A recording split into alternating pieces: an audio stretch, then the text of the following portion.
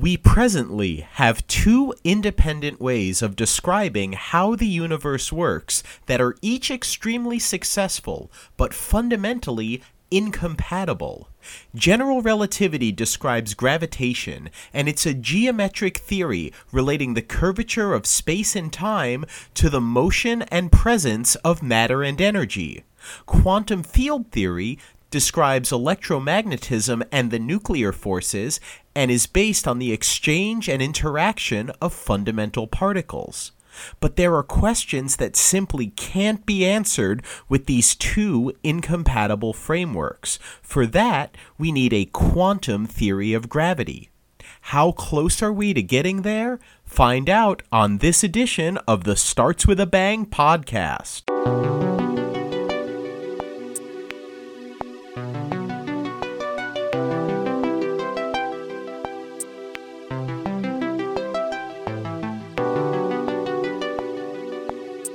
I want you to think about how weird the quantum universe is and the most extreme systems you can imagine.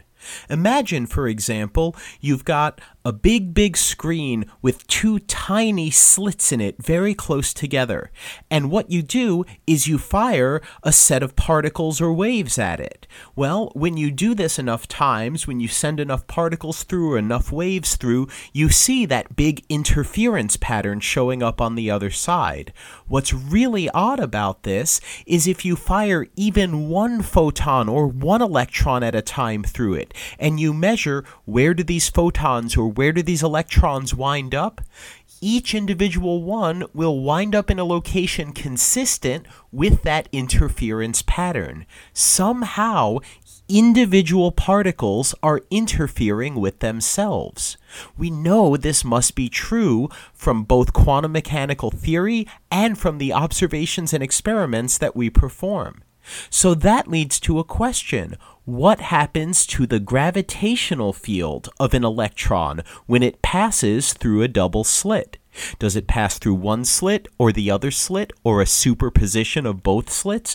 Without a quantum theory of gravity, we simply don't know. We can also ask questions about black holes. We know how black holes form and how they grow. And what we learn is that any material that falls in through the event horizon of a black hole can't have that information or that entropy be lost completely. It must be encoded on the surface of a black hole. But the thing is, when a black hole decays over time, all it becomes is thermal radiation. What is it that happens to the information of the particles that went into forming a black hole if the eventual state is thermal radiation? Without a quantum theory of gravity, we won't know. And finally, what happens inside a black hole, where matter is the densest? We know that everything inside the event horizon of a black hole must collapse down to a singularity. So what is the behavior of a gravitational field or force at and around a singularity?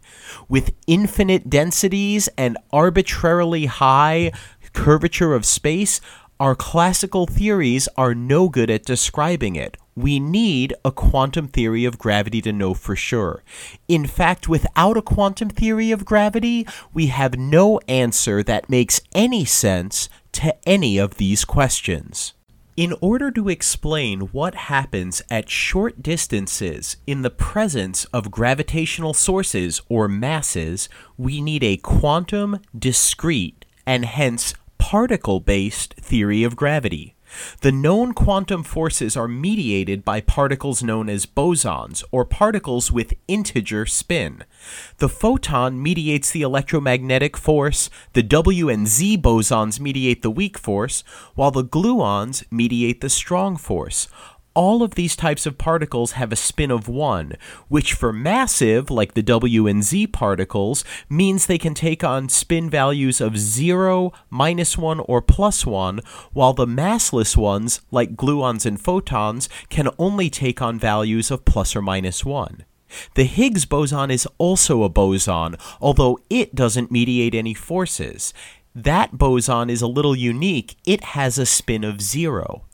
Well, because of what we know about gravitation, that general relativity, unlike the other force-carrying theories which are vector theories, is a tensor theory of gravity, it must be mediated by a massless particle with a spin of 2, meaning it can take on only a spin value of +2 or -2. This is fantastic. It means we already know a few things about a quantum theory of gravity before we even try to formulate what a successful quantum theory of gravity might be. We know this because whatever the true quantum theory of gravity turns out to be, it must be consistent with general relativity when we're not at very small distances from a massive particle or object. Just as 100 years ago, we knew that general relativity needed to reduce to Newtonian gravity in the weak field regime, we know that whatever the quantum theory of gravity must be, it has to, in all the approximations where general relativity is valid, reproduce all the successes of that theory. According to almost all physicists and mathematicians, the leading candidate for a quantum theory of gravity is string theory. The way quantum field theory works is that you take a particle and you perform a mathematical sum over histories on it. You can't just calculate where the particle was and where it is and how it got to be there, since there's an inherent fundamental quantum uncertainty to the nature of the universe.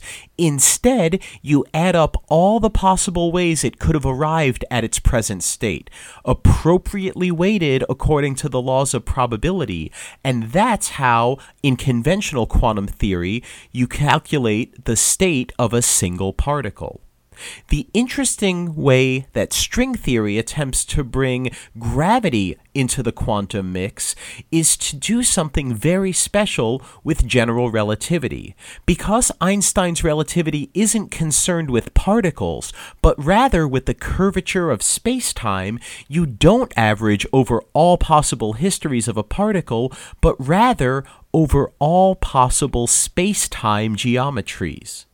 You'd love to just calculate a free quantum particle in any number of dimensions, but for gravity, to say it's difficult to do that is an understatement. The answers you get when you attempt to are nonsense.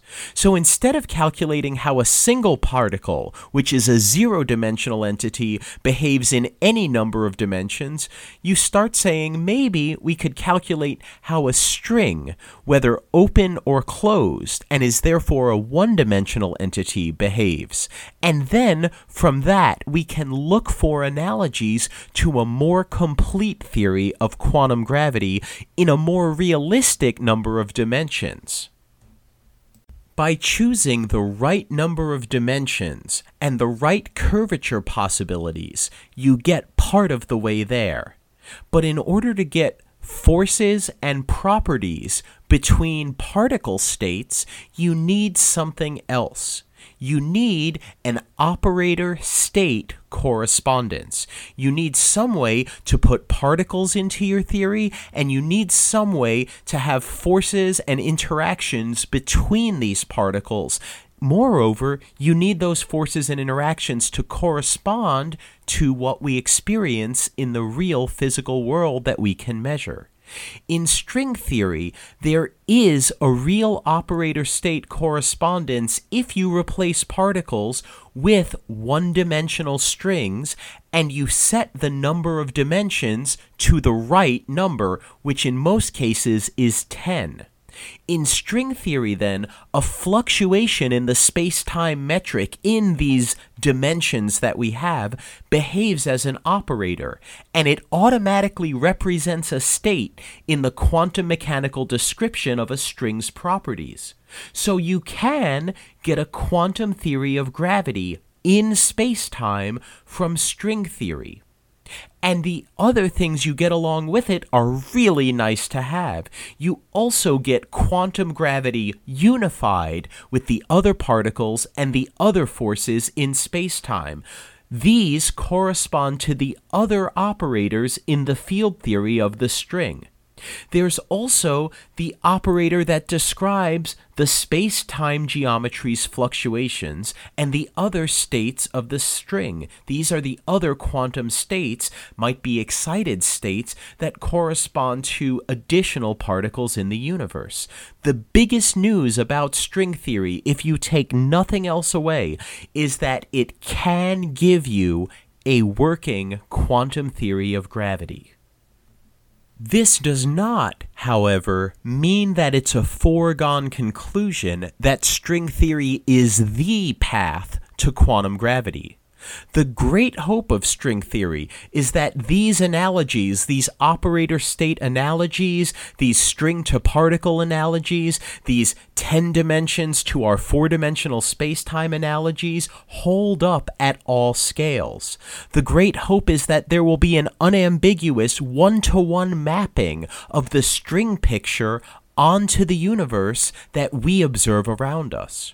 Right now, there are only a few sets of dimension numbers that the string or superstring picture is self-consistent in, and the most promising one doesn't give us a 4-dimensional gravity that Einstein gave us, but rather it gives us a 10-dimensional theory of gravity that's different from Einstein's theory. It's called a Brans-Dicke theory because it has an extra scalar field that couples to the tensor theory of Einstein's gravity.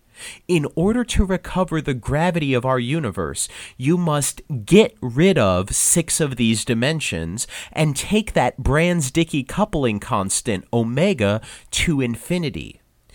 Although there's a famous word that talks about getting rid of these dimensions, compactification, how this compactification actually happens and how that Brans-Dicke parameter gets set to an arbitrarily high value, how it gets taken to infinity, these are both open challenges for string theory that thus far have no explanation. But string theory does offer a path to a true quantum theory of gravity, and that in and of itself is a really big deal. We know what the answer has to be. We know that the theory of gravity we have to wind up with needs to look like general relativity. We also know that the other particles and interactions need to look like the Standard Model. If in string theory, when we get this 10-dimensional theory with these extra parameters and these extra fields and these extra strings, if we make the judicious choice of the math needs to work out this specific way, then it could conceivably lead us to the right endgame. It could lead us to a quantum theory of gravity that results in general relativity, and it could lead us to a quantum field theory that results in the Standard Model we have today. It's the only idea to date that gives us this answer, and that's why string theory is so hotly pursued. But there are 4 major alternatives to string theory that have hope of giving rise to quantum gravity as well that people are working on these days. One of these alternatives is loop quantum gravity, by far the second most popular alternative. There are a lot of people who believe that not only are the particles in our universe discrete entities, but perhaps space and time itself are also discrete, are also quantized at some fundamental level, and loop quantum gravity provides a venue for exploring those ideas. There's asymptotically safe gravity, which a pair of researchers determined if asymptotically safe gravity is correct. In 2011, they made a prediction for the mass of the Higgs boson. The prediction they made, 126 GeV, plus or minus 1. That's exactly what the mass of the Higgs was experimentally determined to be by the Large Hadron Collider. No other theory, no other quantum gravity alternative has actually made a physical prediction that's been borne out. So in one regard at least, asymptotically safe gravity has something going for it. Causal dynamical triangulations is a third alternative, and this is developed by Renata Lowell and has been really not worked on as much, but it's kind of the new kid on the block.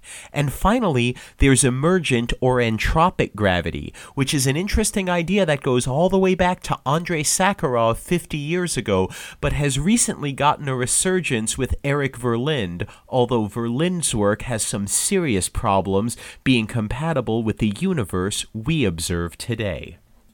We're sure that we need a quantum theory of gravity to make the universe work at a fundamental level, but we are not sure what that theory looks like or whether any of these 5 avenues, most likely string theory but possibly not, are going to prove fruitful or not. But there must be a quantum theory of gravity at some level if we ever hope to explain the universe fully. If we're serious about describing the full suite of phenomena we can imagine, quantum gravity is a given. The key will be to figure out which approach and which details of that approach correctly describe our universe. The Starts With a Bang podcast is made possible through the generous donations of our Patreon supporters. I'd like to thank everyone donating at the $5 a month and above level for making all of this possible. Special thanks to Ryan Schultz, Samir Kumar, Bakhtiar, Chris Shaw, Denier, Robert Hansen, Thomas Sola, Richard Jousey, Igor Mitrofanov, Pedro Texera, Alexander Marius, Denise Arnaud, John Kozura, Nick Tomlinson, Gaijin, DGE, Rafal Wojciech, Bob Wilson, Marcelo Barnaba, Danny, Andrew T. Douglas, Chris Hilly, Weller Tractor Salvage, George Chiesa, Zarko Opachik, James Nance, Bill Murphy, Sidney Atwood, Karen Garrison, Benjamin Turner, Joe Latone, John Seal, Rachel Merritt, Philip Radulovic, Peter Williams, Patrick Dennis, David Taschioni, Kevin Barnes, Glenn McDavid, Jose Enrique, Joe McFarland, Braxton Thomason, Steve Omohundro, Harry Plumley, Frederick Martello, Tomas All, Mark Armstrong, Jason Besanceni, John Mithot, Amira Sosnick, Radek Nesbida, and Nathan Hanna.